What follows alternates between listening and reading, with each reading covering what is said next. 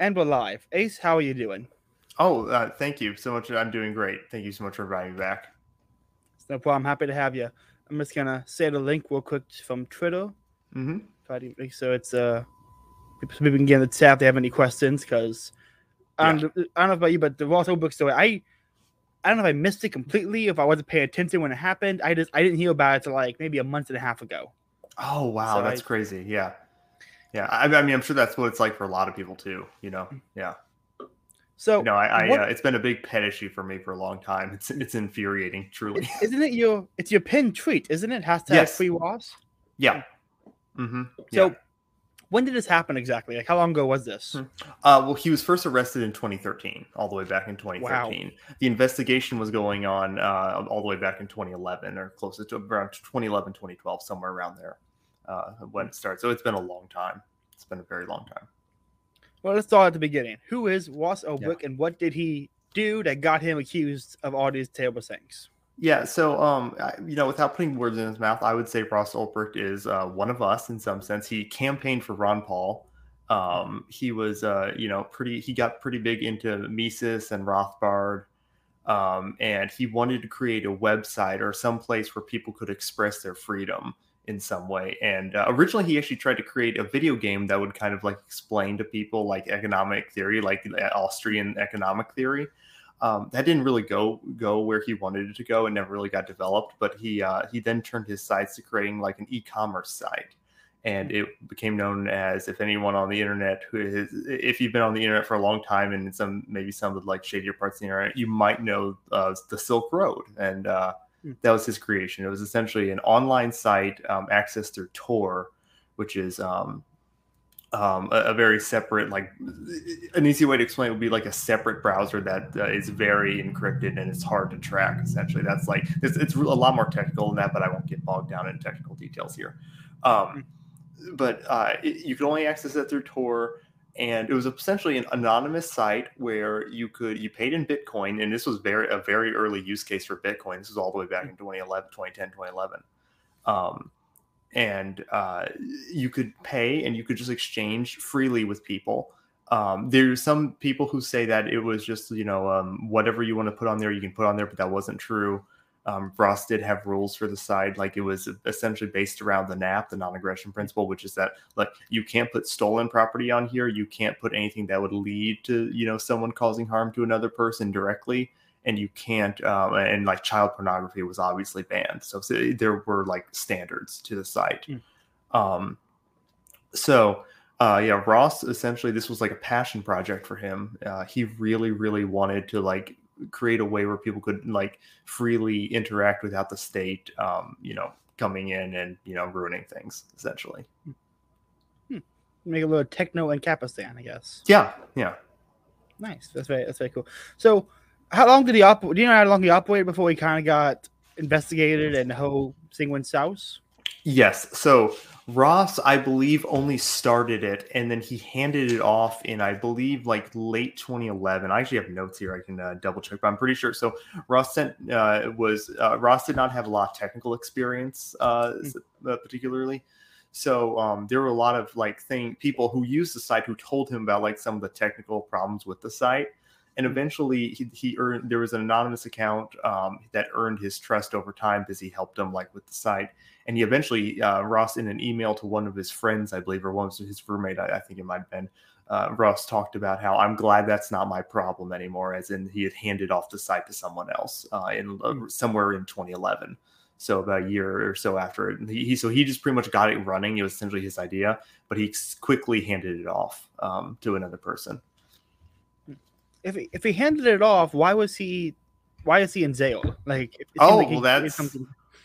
that's the question, isn't it? So I think it's kind of interesting to go back because so this all started essentially when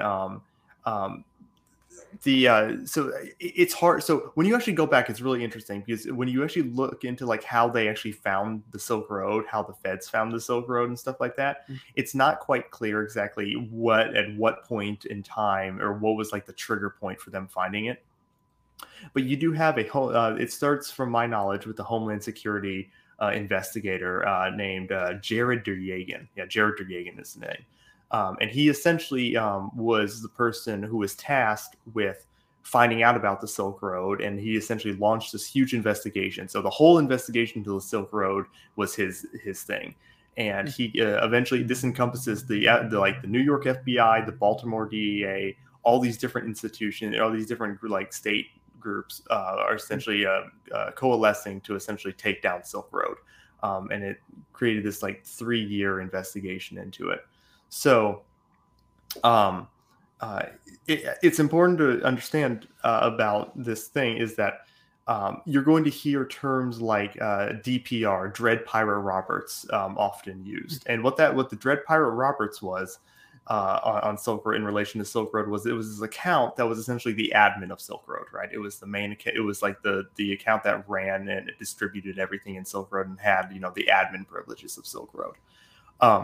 Now, Dread Pirate Roberts, it's if you've seen The Princess Bride, it's an allusion to that, where it's like it's a persona and it gets passed down between various people over time, right?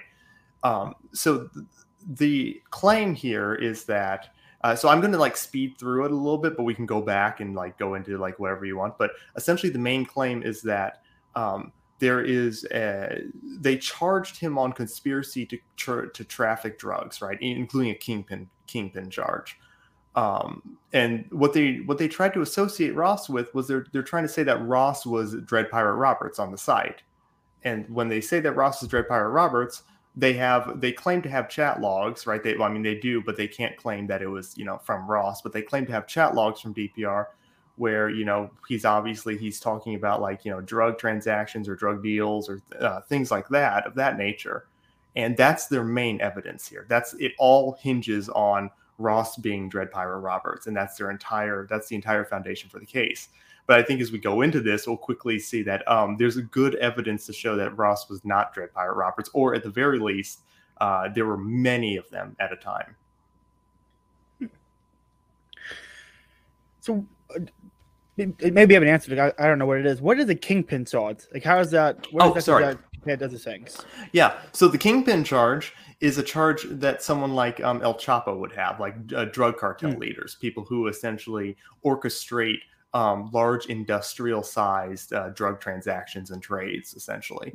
So this is what they charged Ross with, and he was found guilty on it, which is actually insane when you think about it, because Ross did not actually ever sell any drugs. Ross merely had a website where some drugs were sold. And mind you, Silk Road sold a whole lot of things. Some of them were drugs, right? A lot of them were drugs. But that wasn't the intention for the site itself. You know what I mean? It was just an after effect of the site. So when you look at it like that, it's like there are currently laws on the books that protect sellers or vendors, like social media companies and sites. They're legally protected from what their users sell on their own sites, right? Like people sell drugs on Craigslist all the time, but no one takes Craigslist down. There's no investigation to Craigslist to try to take it down. Drugs can be sold on eBay.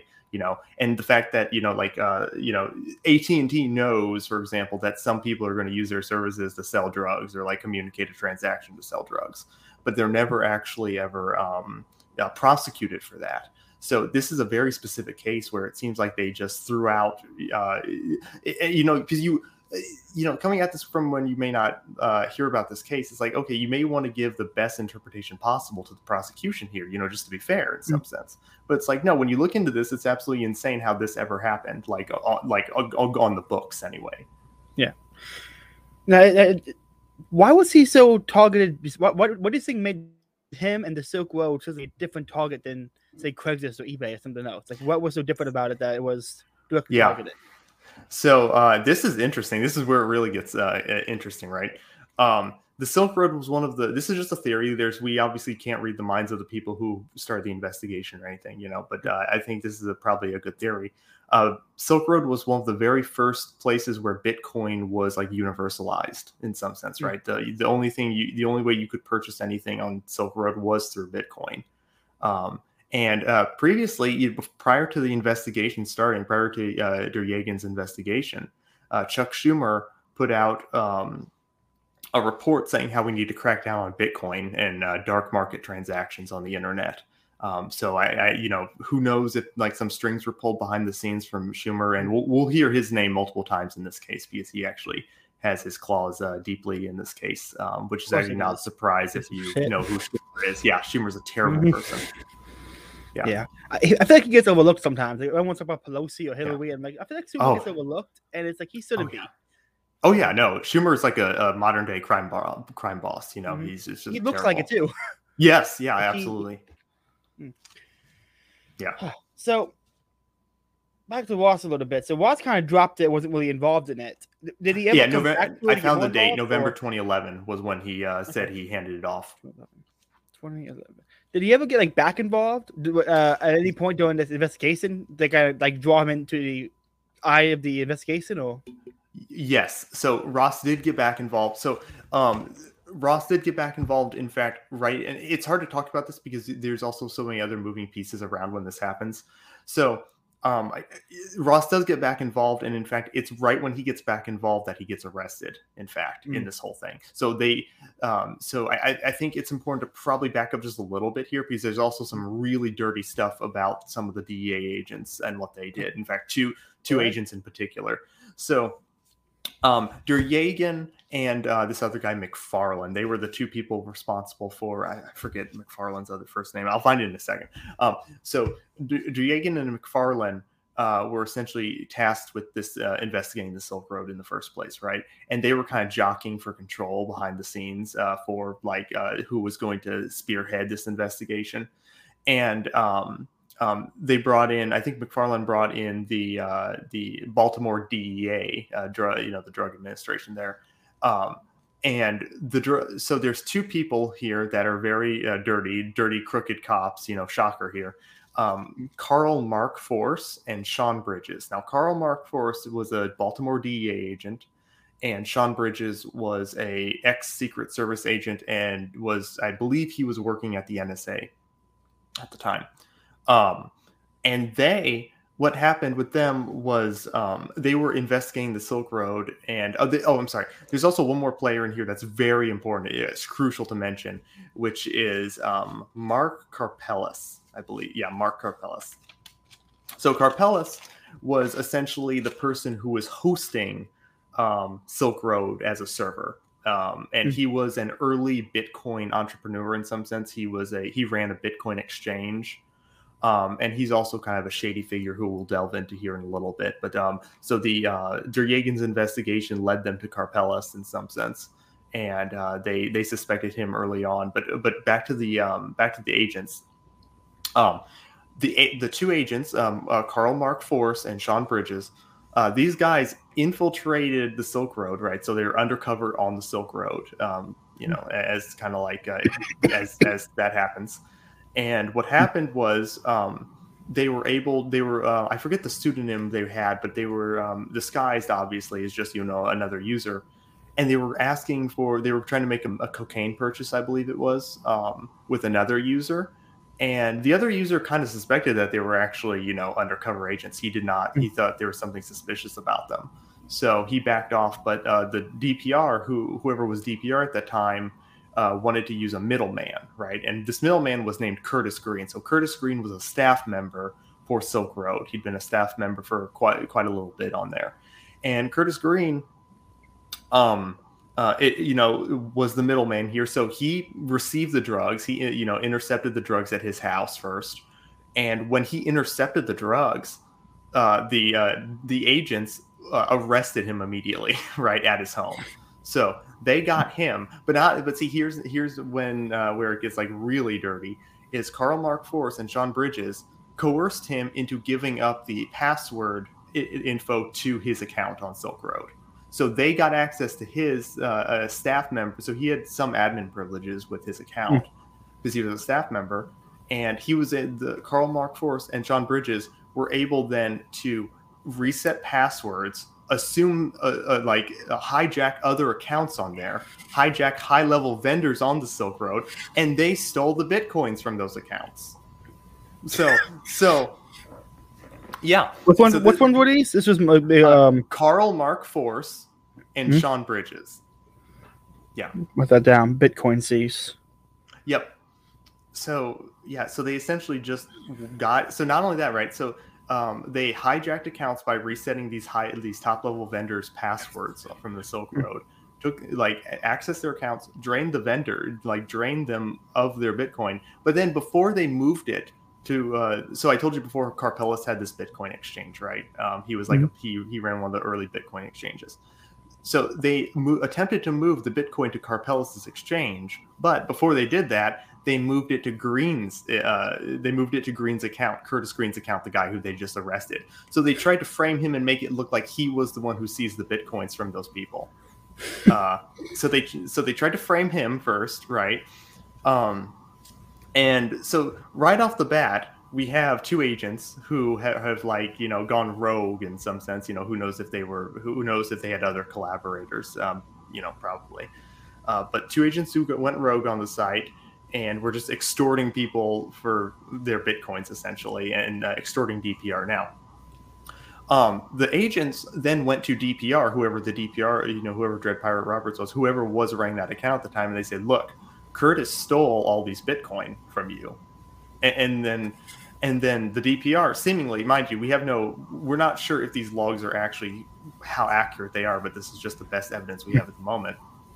The DPR was like, okay, sorry. So when they're undercover and they're talking to DPR thinks that these guys are somehow involved with the cartel, right? That they're drug smugglers and they're somehow involved with the cartel. It's obviously bullshit, but that's what they sold to DPR. So DPR is like, okay, can you go and help, like, go find Curtis Green and get him to like give the Bitcoins back, right? So they say yes, and then what they do is they have Curtis Green fake his own death, as if to make it look like they put out a hit on him, right? So they coerce him to fake his own death. I think they even threatened his family. So they made him fake his own death, and then they posted pictures of his fake dead body to DPR, and whatever. Okay, now that's just a little piece of like all the things that happened when the feds got involved in the site. Then those same people who were using undercover accounts also later threatened to turn them over to the feds if they didn't. Like, they were trying to extort more Bitcoins from them, and they were saying, look, we're going to turn you over to the feds unless you give us more Bitcoin on an annual or a monthly basis or whatever, right? So you can see where this is going. So then DPR, apparently, at least in the logs, it seems to be that DPR puts out a hit on this person who's trying to extort them, or is looking to put out a hit on these people who are trying to extort them. And that's the main source of evidence that they have. Sorry, I shouldn't even say that's evidence, because we'll get to this in a second. So the main claim you hear from anyone whenever you talk about Ross Ulbricht is you talk about Ross Ulbricht, you're going to get someone, it's like a law. You're going to get someone in your mentions who's talking about how, well, no, Ross hired hitmen to kill people, right? You hear this all the time.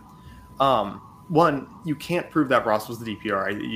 We'll go more into that in just a little bit, but I think that's you just can't prove that he was the DPR, first off.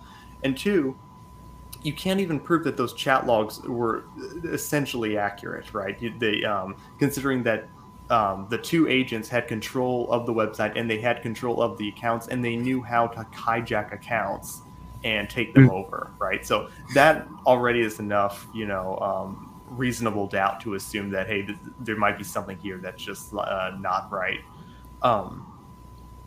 But afterwards, after the DE agents got involved, right, you sort of had this fighting for control in the background between Derjagan and McFarland. They kept going at it. Like, Derjagan was very suspicious of Carpellis, Carpellis was the Bitcoin exchange guy. He was the guy who was running, essentially, he was hosting the Silk Road servers, which they later found in Iceland, I believe. Yeah, I think that's right. They found him in Iceland. But he was a very shady guy. And Derjagan wanted to continue to investigate Carpellis, but McFarland, or some of the other guys, were wanting just to get Carpellis to essentially to talk and to rat someone out. So they gave him immunity if he would rat someone out, right? And we don't know who who he ratted out, but all we know is that Ross was very shortly arrested afterwards, right? So, so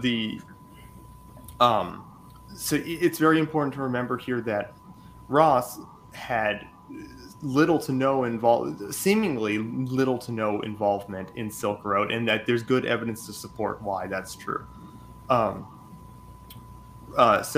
the DPR is right, as I think I mentioned before. It's like, it's meant to be, an allusion to like, this persona which you pass down through multiple people, right? So that alone should like give you a little hint. That's not evidence, but you can kind of get the idea of what was going on here. So the idea that there were multiple Dread Pirate Roberts comes from one, Curtis Green himself, the guy who was like, who was like faked his own death or whatever, was coerced to fake his own death. He, one, believes Ross is innocent in this whole thing, and two, he also says there were multiple people running the Dread Pirate Roberts account, and he was one of them at one time, right? So even he said that. Another point was that there was a secret handshake. A guy named, I think, Andrew Jones. I think that's his name, Andrew Jones. He was another person on Silk Road, a frequent user. I think he might have been a staff member too. I'm not 100% sure. Sorry about that. But anyway, he would have conversations with one of the DPRs, and he knew pretty well. And they eventually gave like a secret handshake, right? And what a secret handshake means is that like one person says a code phrase, and the other person, if they're the same, if they're who they say they are, they'll know the other code phrase, the other part of the code phrase, right? So Andrew Jones would go to this DPR and he would say, "And do you have any good reading recommendations?" And the DPR was supposed to say anything by Rothbard. That was supposed to be the secret handshake. So the DPR so the date that the hits went out, the date that they say that this person called in hits to take out Curtis Green or to take out other people who were trying to extort them, Andrew Jones asked the secret handshake like right around that time, and the DPR did not know. The DPR did not finish the handshake. They did not know this other part of the code phrase. So that's also another good piece of evidence to suggest that there's obviously more people who run this account, and that also, mind you, that's just to say that we're not even saying that is necessarily Ross, just that there are multiple people. One of them might have been Ross, but even then we have no proof that Ross was one of them. Now, where this all kind of comes together at though is I think it's in, let me see, I think it's in October of 2013. Yes. So October of 2013, they eventually, first they tapped Ross's, they were able to get a geolocation of Ross's whereabouts by tapping into his data, which they found his email on, I think, like on Karpel's Bitcoin Exchange forum website, I believe, or it might have been the Silk Road forum, one of those two. And they found Ross's email, and they essentially were able to extrapolate where they used the email, and they did some technical mumbo jumbo to essentially find Ross, find his location, and they found him. So he was at a library when he got arrested, right? So what they did was, I'm sorry, I skipped over something very crucial here.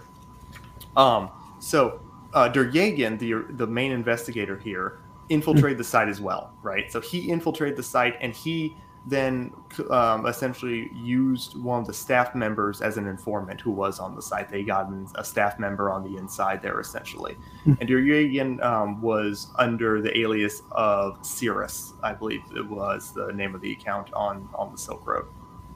And he would be in chats with DPR, right?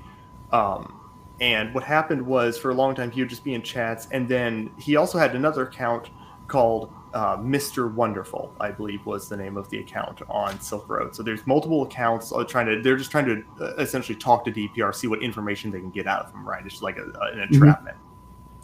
So what would happen is, so there was an account by Deryagin called Mr. Wonderful, and then there was another account called Not Wonderful. Now, Not Wonderful was not actually issued by the investigation.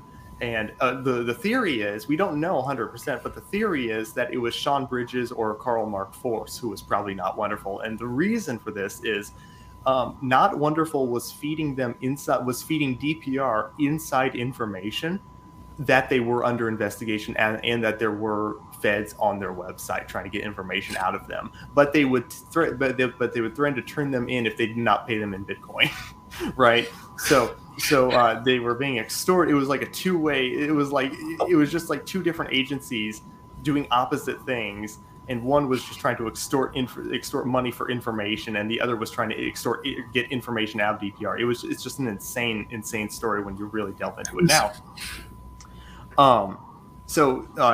Derjagan was under the alias of Cirrus, which was one of the like staff member accounts on there, I believe, or one of the high trusted accounts on there. And he thought that after they've had long conversations back and forth, and one day, so Ross was at a library, I believe, in California. He was living in California at the time of his arrest. And he went to a library. He opened his laptop, and so Ross. The reason people think it's Ross is that when Ross opened his laptop, he had like communications of DPR, like he had access to the site still, and he still had the login to the DPR account. So when Derjagan is sitting in a cafe, I think across the library on his computer, and he's under the pseudonym or under this like account of Cirrus talking to DPR, and he's trying to engage in a conversation with them. And Ross sees this pop up on his computer because I think Cirrus is asking him like a technical question. Oh, can you help me with something or some other? And Ross sees this, and Ross tries to log in to the DPR account. And as soon as he logs into the DPR account, some people in the library start fighting, right? And Ross goes to break up this fight, but little does he know that those were agents staging this. So right when he gets up to break up this fight, agents come over, tackle him to the ground, and grab his laptop immediately. So what one of the agents immediately sticks a USB file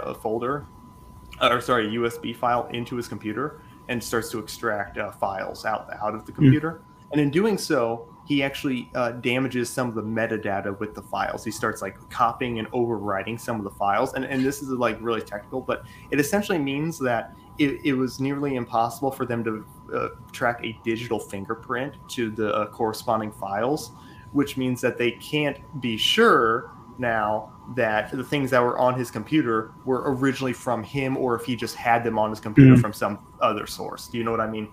So yeah. So when they're doing that, they then take him to So they take him to jail. I'm trying to remember. Sorry about that. I'm trying to remember if I missed anything. Yeah, he's in the library.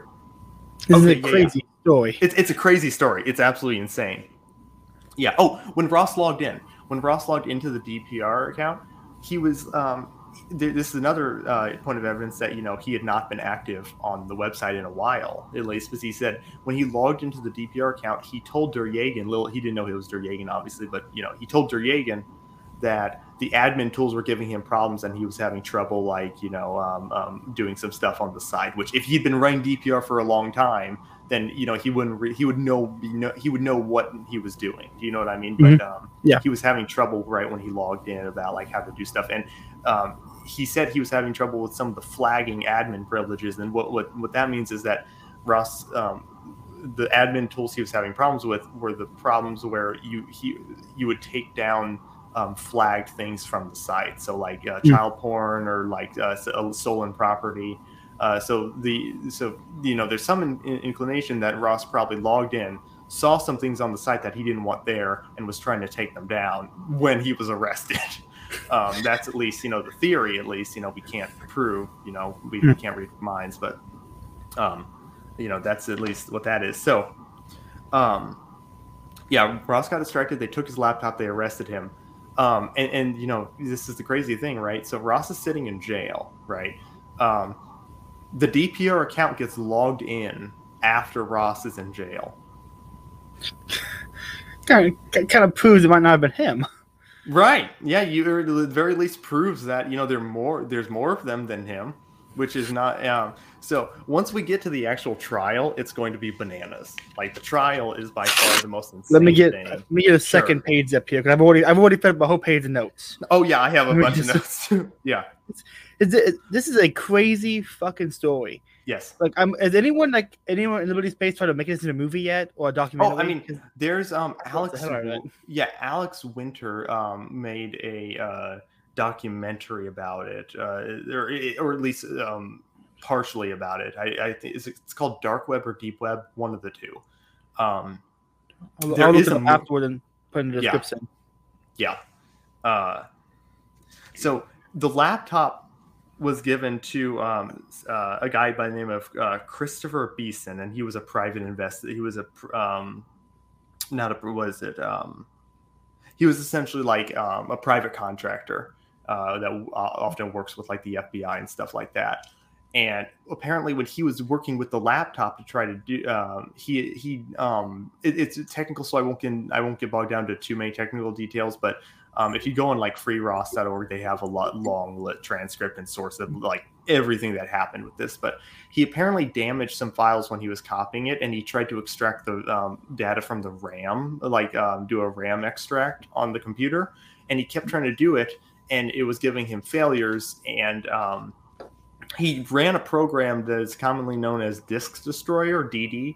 Because the risk is that sometimes you can just destroy the whole like disk in the computer, and it can just like it'll be no good. So he was trying to run this program, and he failed multiple times at running it. And that alone is proof that, or not proof, but there's evidence there that certain things on the computer might have gone damaged or just overwritten, or a bunch of different things. So eventually he gave the info he extracted from the computer to Duryagin.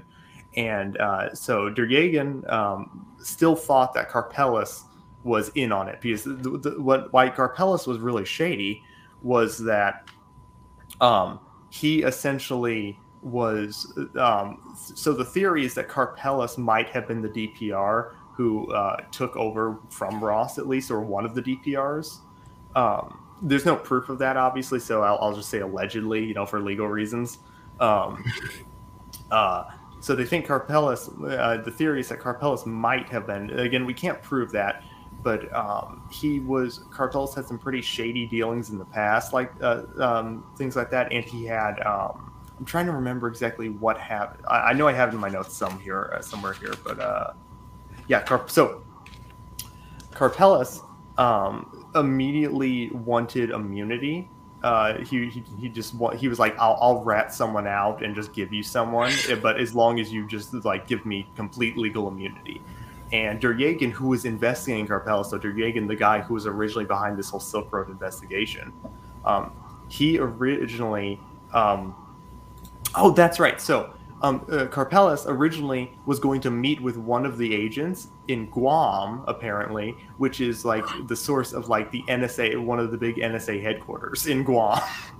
There's just very shady things with Karpeles here. But he was granted legal immunity, against Duryagin's wishes, because Duryagin still thought that he might be the culprit here, and he wanted to get the actual culprit. But he was given immunity. And it kind of sorry, I lost my train. Oh, okay, yeah. So after he was given immunity and he got ratted out, then Ross, got arrested.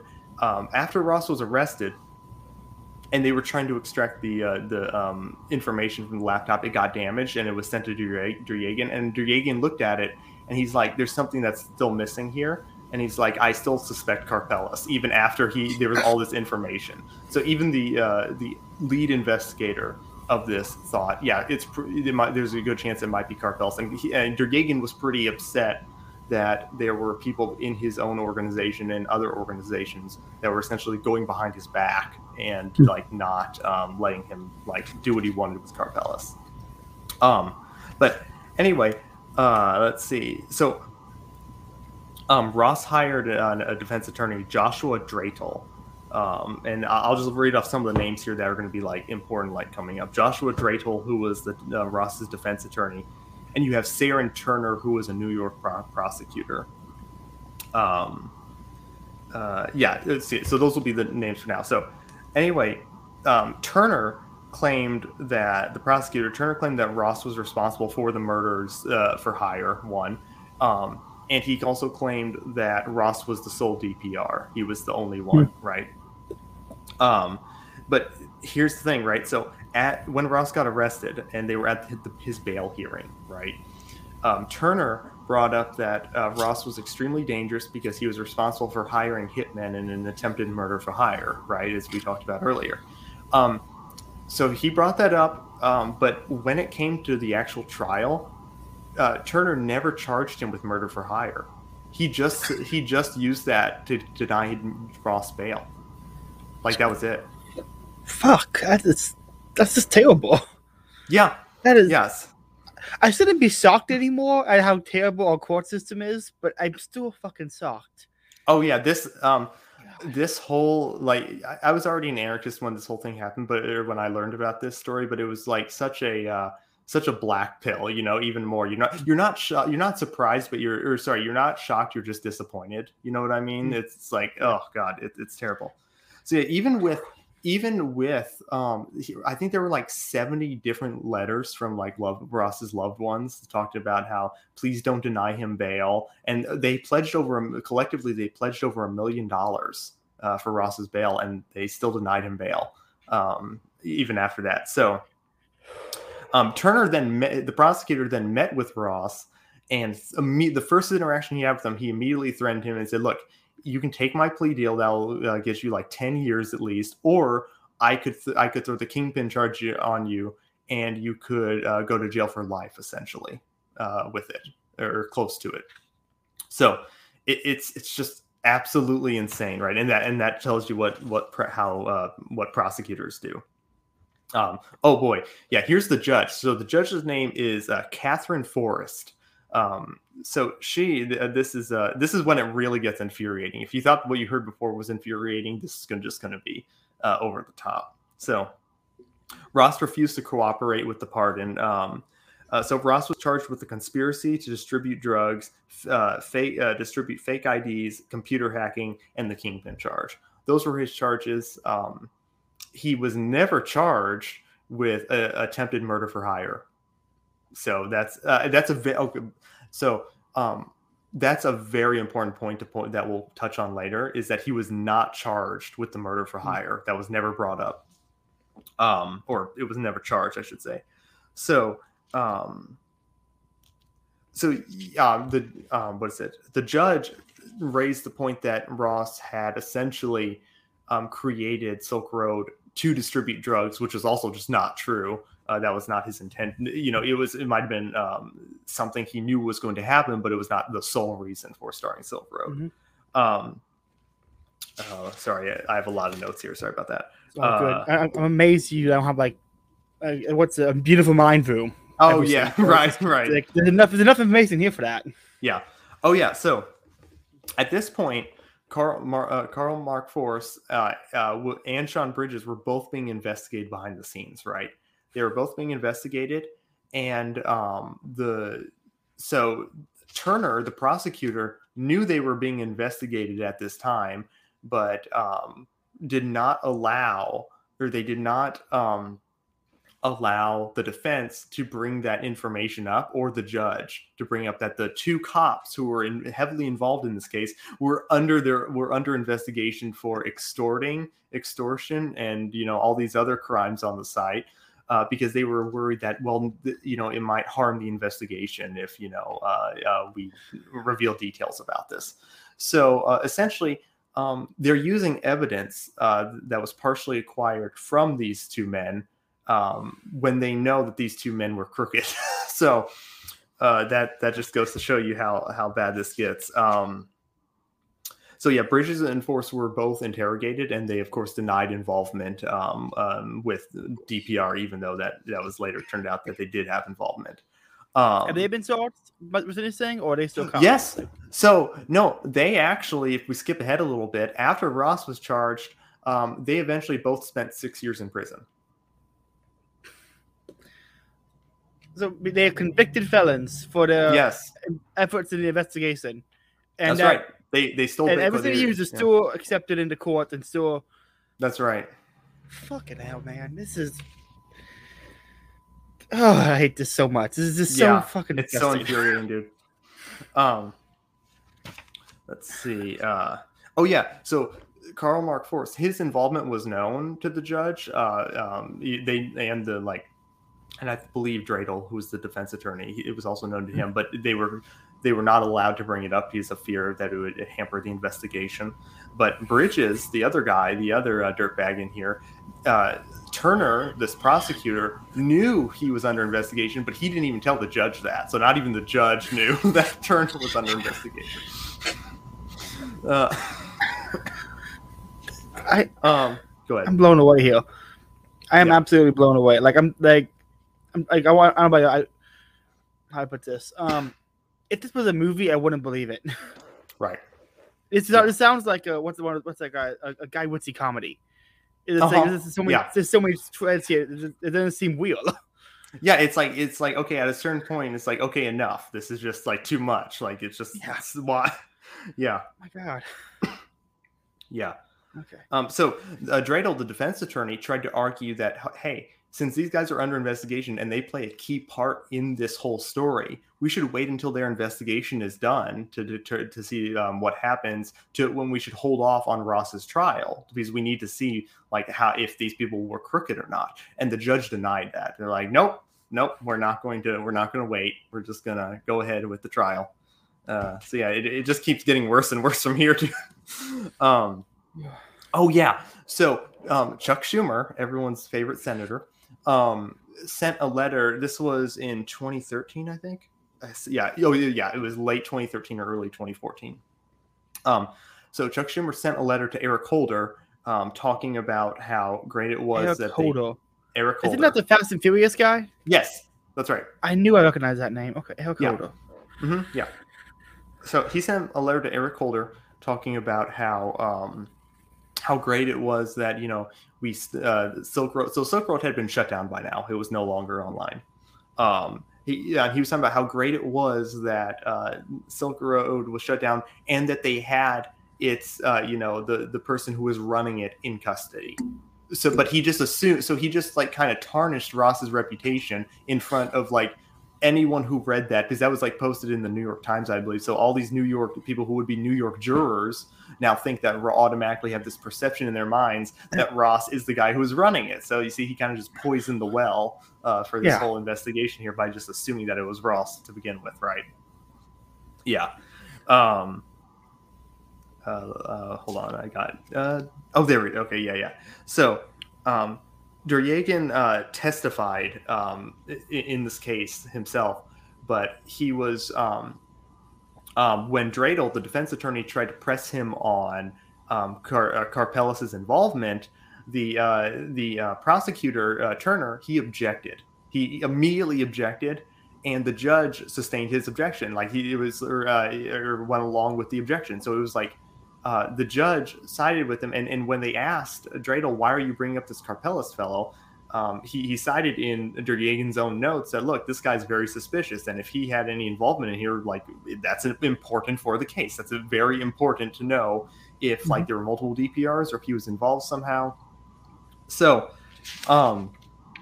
eventually, so here's a little twist coming up. The judge, after Dreidel, the defense attorney, talked about this, the judge essentially said, yeah, that is important to know. Yeah, okay, I see where you're going with this. Okay, I'll allow it. And then the very next is, first, sorry, I have to say, soon as Karpeles was brought up, the judge dismissed the jury early and told him to go home right as the Karpeles was brought up, which is also pretty weird, very strange. But anyway, so they were talking after the fact, and this is when Dreidel convinced the judge to allow the questioning of Duryagan about Karpeles to go forward, and the judge agreed. And when court resumed the very next day, the judge completely changed her mind and dismissed any question about Karpeles in this investigation, and told the jury to strike the name from their minds and not don't pay any attention to it. That was the guy that was in Guam with the NSA thing. Or yeah, so we don't know if it ever took place, but we know that was supposed to take. We don't know if the meeting between Karpeles and this FBI agent in Guam ever took place, but we know it was supposed to take place ostensibly. But that is some I'm not much of a conspiracy theorist, but the lines are there. Right. It's very easy to make these connections for sure. The judge struck all mentions of Karpeles from the jury and the records. After she told the defense attorney that it was going to be allowed, she completely did a 180 the next time the jury reconvened. Curtis Green admitted to being DPR. And the defense. So the prosecutor kept on claiming that Ross was the only DPR. Right, just that was their whole thing. I don't think Curtis Green ever. I don't think he ever testified, if I remember correctly. I could be wrong on that. I talked about the handshake. Okay, yeah. Oh, yeah. So the guy who I was telling you about, Andrew Jones, before, he was the one who made like the secret handshake with the DPR, and the prosecution never struck them from the list of potential witnesses when they learned that, apparently. So they did not want that coming out, of course, because they obviously want to prosecute Ross. The prosecutor showed unsubstantiated chat logs showing that. So yeah, this is infuriating. The prosecution, I remember before when we said Ross was never charged for hiring hitmen, right? Mm-hmm. It's never a charge.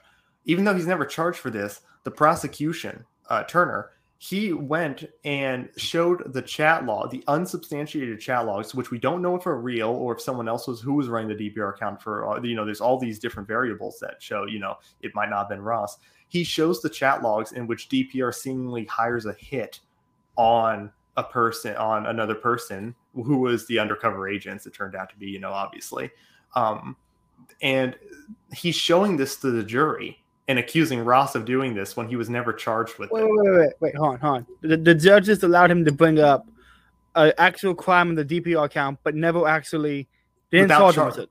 Yeah, it wasn't about the charges. Yes, he brought something up that was not related to the charges. Yes. How that doesn't seem like it's a legal. That seems so out of legal court bounds. It doesn't seem like a. Holy shit. Yeah. It's infuriating. They railroaded this guy. Yes, they did. Yes, and in fact, it's funny you said that because there's a podcast there's a production called Railroaded, which actually talks about just this whole thing. And if you want the full thing, I think it's a few hours long or whatever, maybe 4 hours long. It's definitely worth it. I'll send it to you, and you can link it in the description. Thank you. Yeah, if I can sit through a 59-hour documentary on Chris Cam, I could probably sit through a 4-hour documentary on this guy. Yes. So the defense tried to bring in Andreas Antonopoulos, who was a Bitcoin expert at the time, and also a few other computer experts to show. So the defense was trying to show that, look, these chat logs could easily have been manipulated, right? Specifically considering that they never actually had a digital fingerprint connecting it to Ross.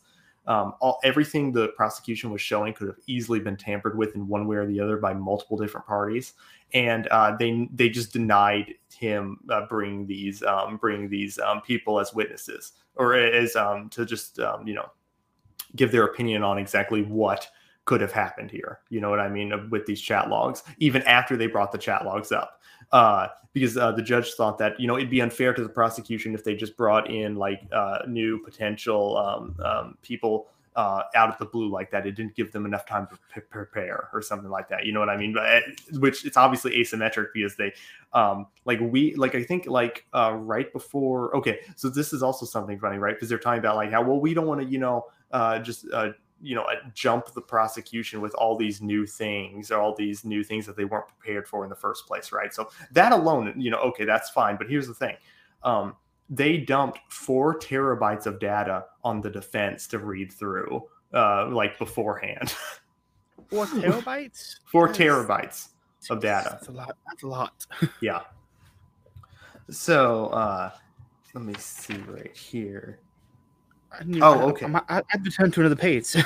Yeah, sorry. I'm trying to find because there was something else here that I wanted to get to. Sorry about that. It's all good. Take your time. This is give people listening a little chance to kind of catch their breath because that's a lot of information coming out here. Right. So, oh, I think this is it. Yeah. Excuse me. Mm-hmm. So, yeah, they tried. Ross was found guilty on all counts at the end of this, which is just infuriating. And so I do want to back up just a little bit, right? Because this is also something else, right? About like there was apparently some evidence of destroying evidence here in the court case. That was so. Do you remember when I was talking about like how this Not Wonderful account was talking to DPR and was trying to like giving them inside information about that there was an investigation going back, or there was an investigation going on. So during this, so there were, after they took the files from his computer and sent them off, right? They were copied and they were copied and they were copied. It was essentially a copy of a copy of a copy, and it was distributed to like the defense and the prosecution. And it was weirdly absent that all talks of this Not Wonderful, all like transcripts of this Not Wonderful account talking to DPR was somehow not there. It was just not there at all. It's not at all. No, it was not there in four different copies. It was not there. It was just completely gone. And there were only 4 copies, they thought. But it turned out that inside that 4 terabytes, there was a 5th copy hidden there somewhere, someplace that someone probably wouldn't have thought to look, that did include that conversation. So that's, it was absent in 4 copies that everyone else had, but the 5th copy was in locked below the 4 terabytes that the defense was given. So there's some evidence here that's like, okay, there was tampering of evidence going on for sure. Like that's a fairly, easy jump you can make. Yeah. So let me see. Oh, sorry, I have this here. So yeah, Ross got double life plus 40 years. Double life plus 40 years for running a website. For running a website. No past history of violent behavior or any criminal charges. First time offender.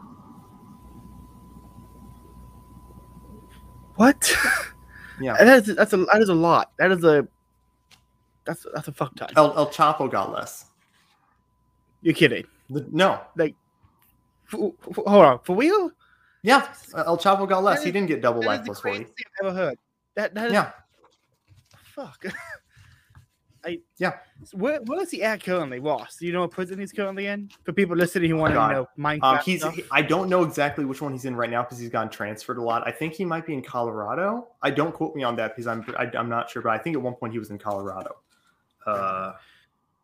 Okay, so if we want to skip ahead a little bit, there was a point when Ross was put in a supermax prison because of his kingpin charge and his double life charge, which means that at one point he was in there with the worst rapists and murderers you could ever imagine.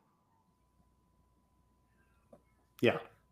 Why do you think he was such a target for the government? Like, is it because Bitcoin was involved? Is it because it was like the first time the government kind of felt a spread from like crypto stuff? Like, I think the Bitcoin was probably a big reason why, but I actually there's something in here in my notes that I'll get to in a second, okay, which will just infuriate us even more. Let me find it. So after he was charged and given double life plus 40, not after he was given, sorry. After he was found guilty, hundreds of loved ones rode in just begging and pleading the judge to give him the lightest sentence possible. And the judge was talking about like how, this is very strange to me. This seems to be, there's a lot of people who talk from all points in your life who talk about how much of a good person you were. But then that seems to conflict with, the kingpin that you've been found guilty to be, and it's like, well, yes, I wonder why. So I'll read you a quote from Ross. This was what Ross said at the sentence hearing. This is him giving an explanation as to why he started Silk Road in the first place. He said, Silk Road was supposed to be about giving people freedom to make their own choices and to pursue their own happiness, however they saw fit. I do not and have never advocated the abuse of drugs. I learned from Silk Road that when you give people freedom, you don't know what they'll do with it. While I still think people should not be denied this right or this decision for themselves, I never sought to create this site as an avenue for people to feed their addictions, right? So he's very clearly saying he was not doing this just to like sell drugs or just, it was very much a philosophical reason. So the judge accused Ross of putting himself above the law and stating that, and then oh my God. So this is, so the judge also cited, the unsubstantiated DPR reports or the DPR chat logs at the sentencing. And she talked about how, so DPR had made comments on there, how the state was the oppressor. And she said she found these very troubling, how, and it was a very dangerous sentiment. And that was one of her reasons for giving him a harsh sentence. Hold on. She used his philosophical leanings, his beliefs, and not just, mind you, that was the DPR council, but so Ross is like a libertarian. She used Ross's political beliefs as a reason why she gave him double life plus 40. I'm sorry, I need a moment for that. Hold on. Yeah, I know. Jesus, that's such a scary thing to think about. That yes. Your political leanings can play a role in your sentencing in court. Yeah, that is a scary. Fucking hell, man. Yeah. So the judge said, lawlessness will not be tolerated, and so Ross pleaded for mercy, and this is another quote. He says, "I will not lose my love for humanity during my years of imprisonment, and upon my release, I will make it up for not being there for the people I love. If I do make it out of prison decades from now, I will not be the same man, and the world won't be the same place. I'll be an old man, at least 50, with the additional wear and tear that prison life brings." Next page. I will know better than anyone the heavy price of breaking the law, and I will know that it is not worth it.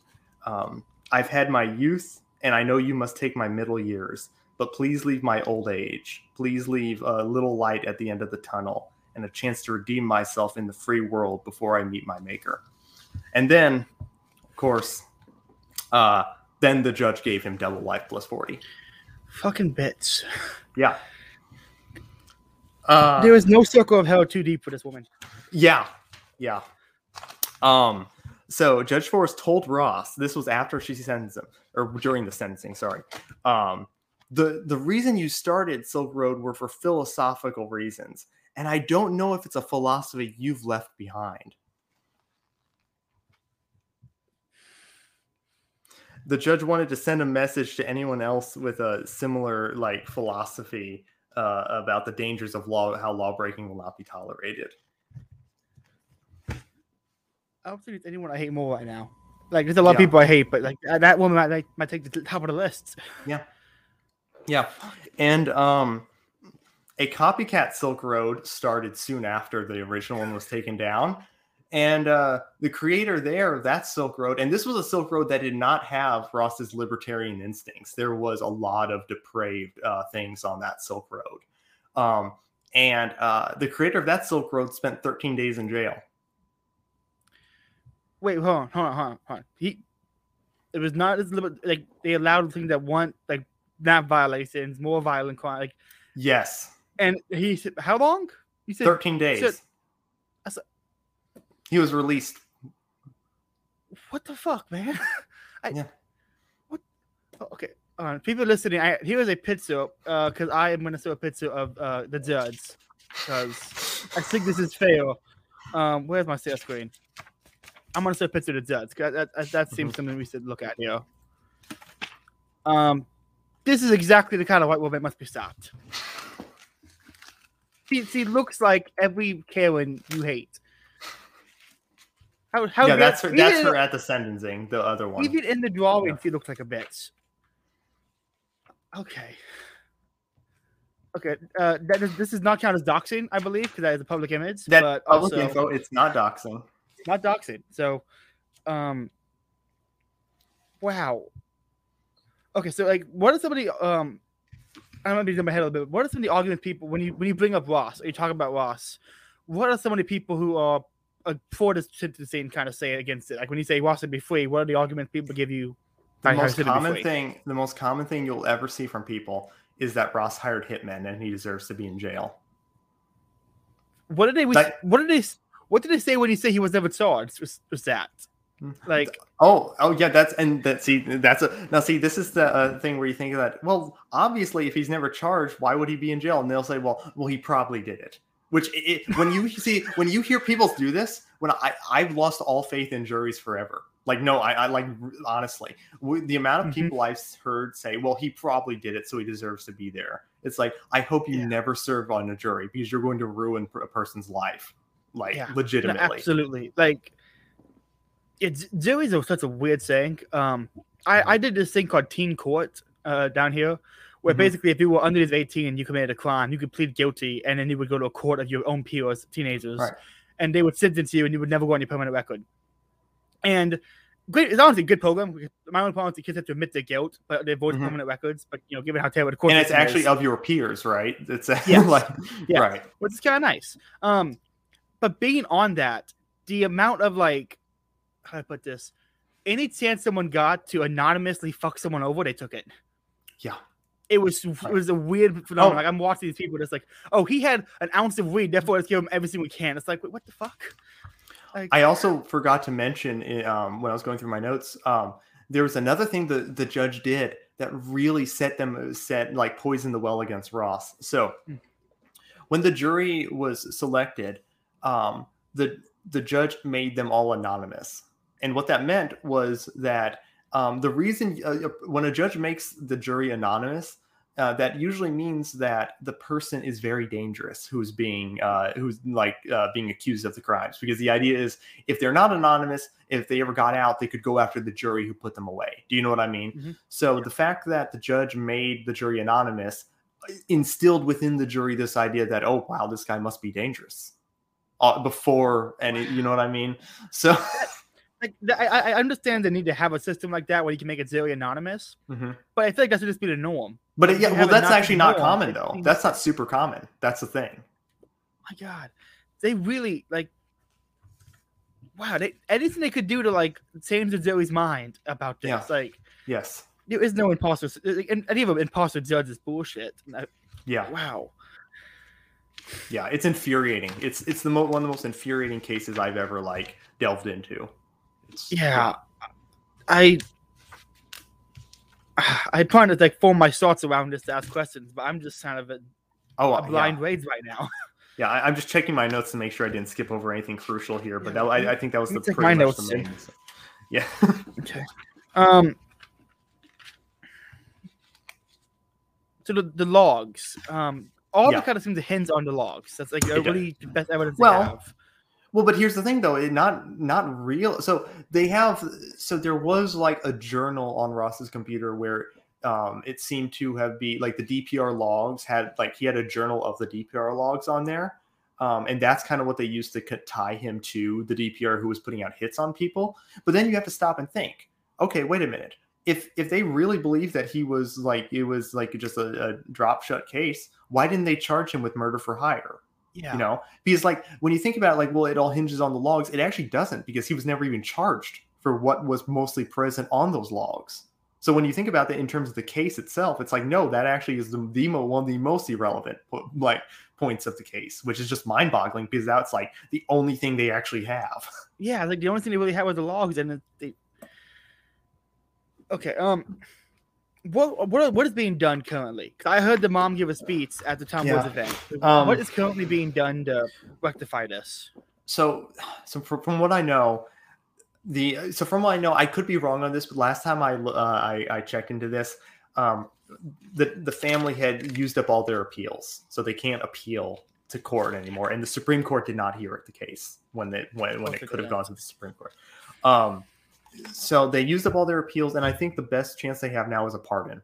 And it's not, I hate to say it, but the pardon is not likely. I hold out hope for a pardon, but it's not very likely. There's this, I don't know if you're familiar about this, Trump in one of his last days as president, or his last week of president, it was right after I think he lost the election. There was a story that came out that said Ross was on Trump's list of people who he was going to pardon. And that was a big story that came out, and people, including myself, were like really hyped up. And of course, you had like thousands of people online because this was a big story because Trump's name was attached to it. And you had all these people talking about how, oh, he hired hitman, he's a kingpin. It's like, no. I bet you didn't sleep much during that time. I responded to so many people that day because I was just furious. Nothing makes me, very few things make me mad on Twitter, but when I see people like talking shit about Ross, it just infuriates me. It's so like maddening to me. But yeah, he didn't pardon him, and that was really depressing. I think there's still, so what people can do though is that you can sign the petition. I recommend everyone sign the petition. It will be in the link in the description. Yeah, you go to freeross.org, which is, you can find all the stuff there that I've talked about.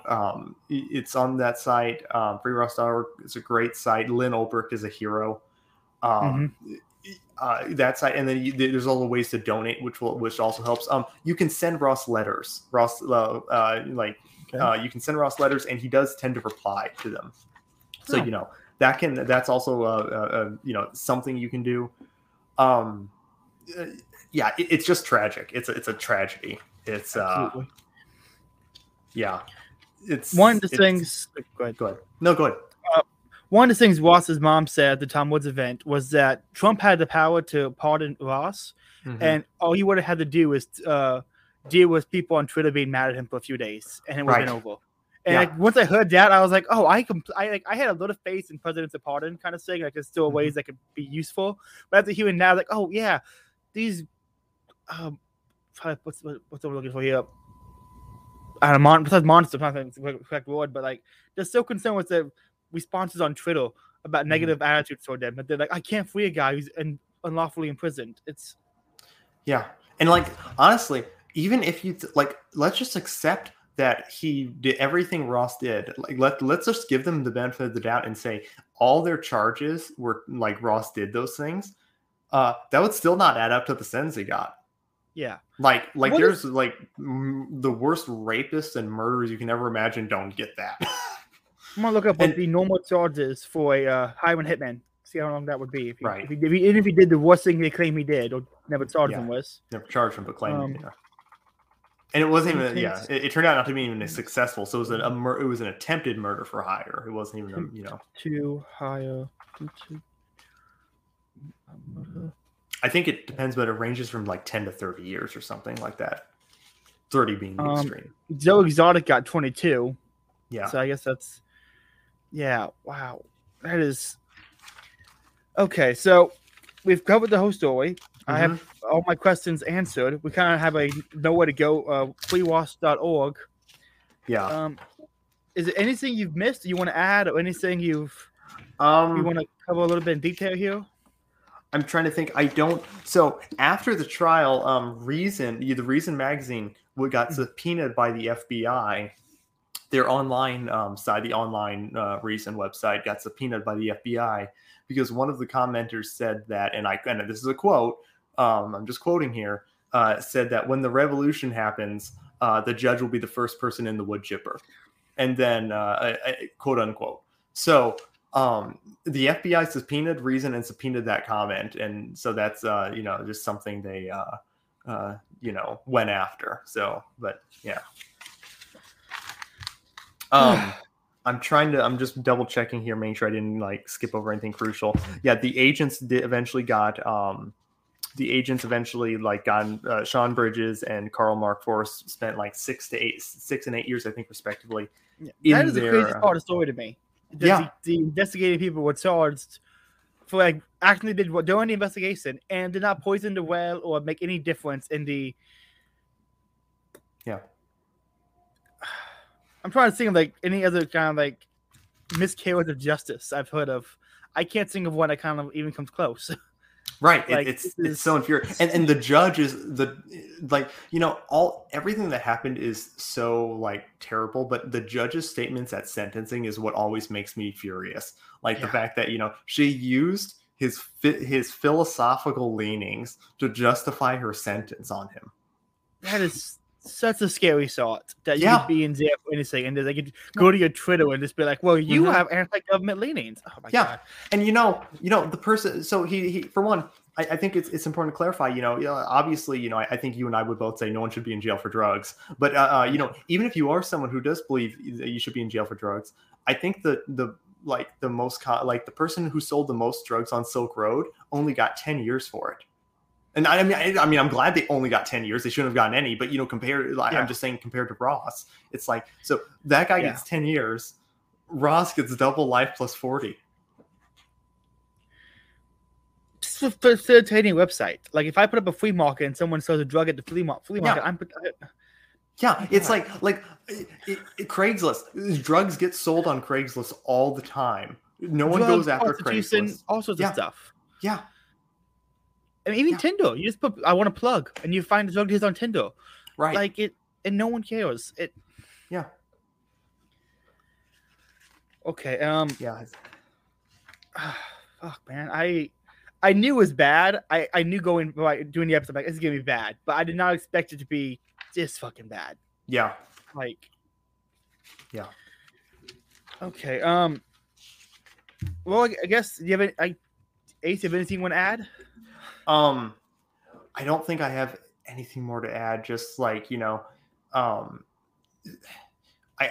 if you have time, I think everyone should sign the petition, and if you can donate. But I think it truly would be like just a very nice gesture if like people went and like if you had time, write Ross a letter, like write him a really kind letter and send it to him, because I think on freeross.org you can send. There's ways where you can get in contact with Ross. Like they'll give you the information to like where to send your letters and where to mail them. Didn't he make a phone call at a Bitcoin conference recently? Yes, he did. Yes.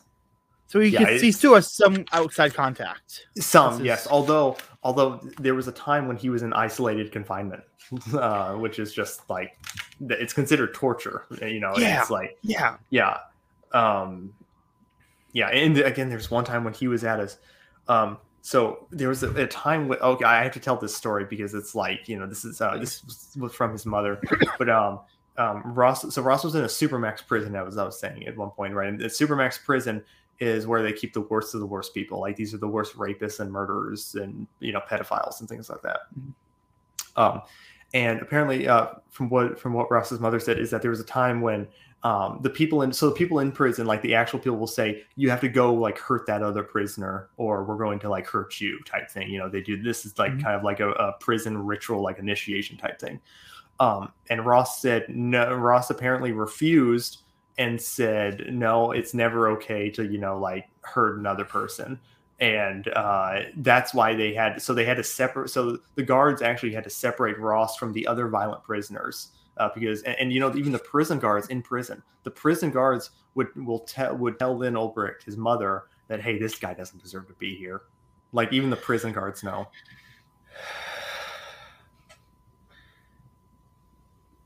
I hate everything about this country now. Yeah. Fuck. Okay, everyone listening, donate, sign a petition, write Ross a letter. The petition only says 500,000. The petition only has 500,000 signatures on it. I think it's very close to 500,000, which is an insane number for a petition. Yeah. Yeah. Everyone, if you after hearing this podcast, people, you still have enough information to argue about this. Talk to people about it. Really absolutely. More people need to know the story because I'm an anarchist. And you know what? Like I was gonna say, I'm an anarchist, but if you can call your local representative and harass them about this, do it. Like absolutely, I'm all just for do harassing anything. Politicians. Yes, all for harassing politicians. Let's do it. Yeah, so just try to like spread it and try to get more people to know the actual story behind it. Because it's just like I don't mean to be dreadful about it, but it's like there's you're kind of powerless, and you kind of have to accept that you're kind of powerless in this situation, and you just have to sit with that, and it's kind of infuriating. But it's an extremely important case. It's an important issue, and it's like I think it's when you see injustice happen before your eyes like this, it's just like this visceral gut reaction. Like this indignity that was committed against this person, against Ross. It's just horrible. And like, his mother is like a superhuman for being able to power through this for years. Like, she's obviously the hardest hit, and it's just unbelievable that she's still. She gave a speech about those things, and see, like, it was moving. It was incredible. Yeah. I mean, okay, excuse me. One thing I wanted to add. Anyone listening, if you argue with somebody or you think someone will be interested in the story, say it on the podcast. We kind of covered this thing. This is I wanted to be around an hour, a little over, but say it to people if they have any interest in it. This is a bare bones explain like on 5 intro to it. So say the podcast. And if you look up the Railroaded, I think in podcast format, it's probably the best way. Railroaded, the story of Ross Ulbricht. It goes into everything I said and more. So if you really want the full package and everything, go to that. Check that out too. Yes. Okay. Ace, go ahead and give your plugs. I honestly don't, just Ace_Arcus on Twitter, and I would just plug Free Ross again and do what you can from there. Yeah. I have to get to bed because I have things going on, but I will be updating the description tomorrow with all the links because there's okay. I'll send you some too after this. Yeah. Thank you. Yeah, absolutely. Thank you so much for having me back on. No problem. Anytime. Guys, this has been an episode of Catholic Libertarian Podcast. Free Ross.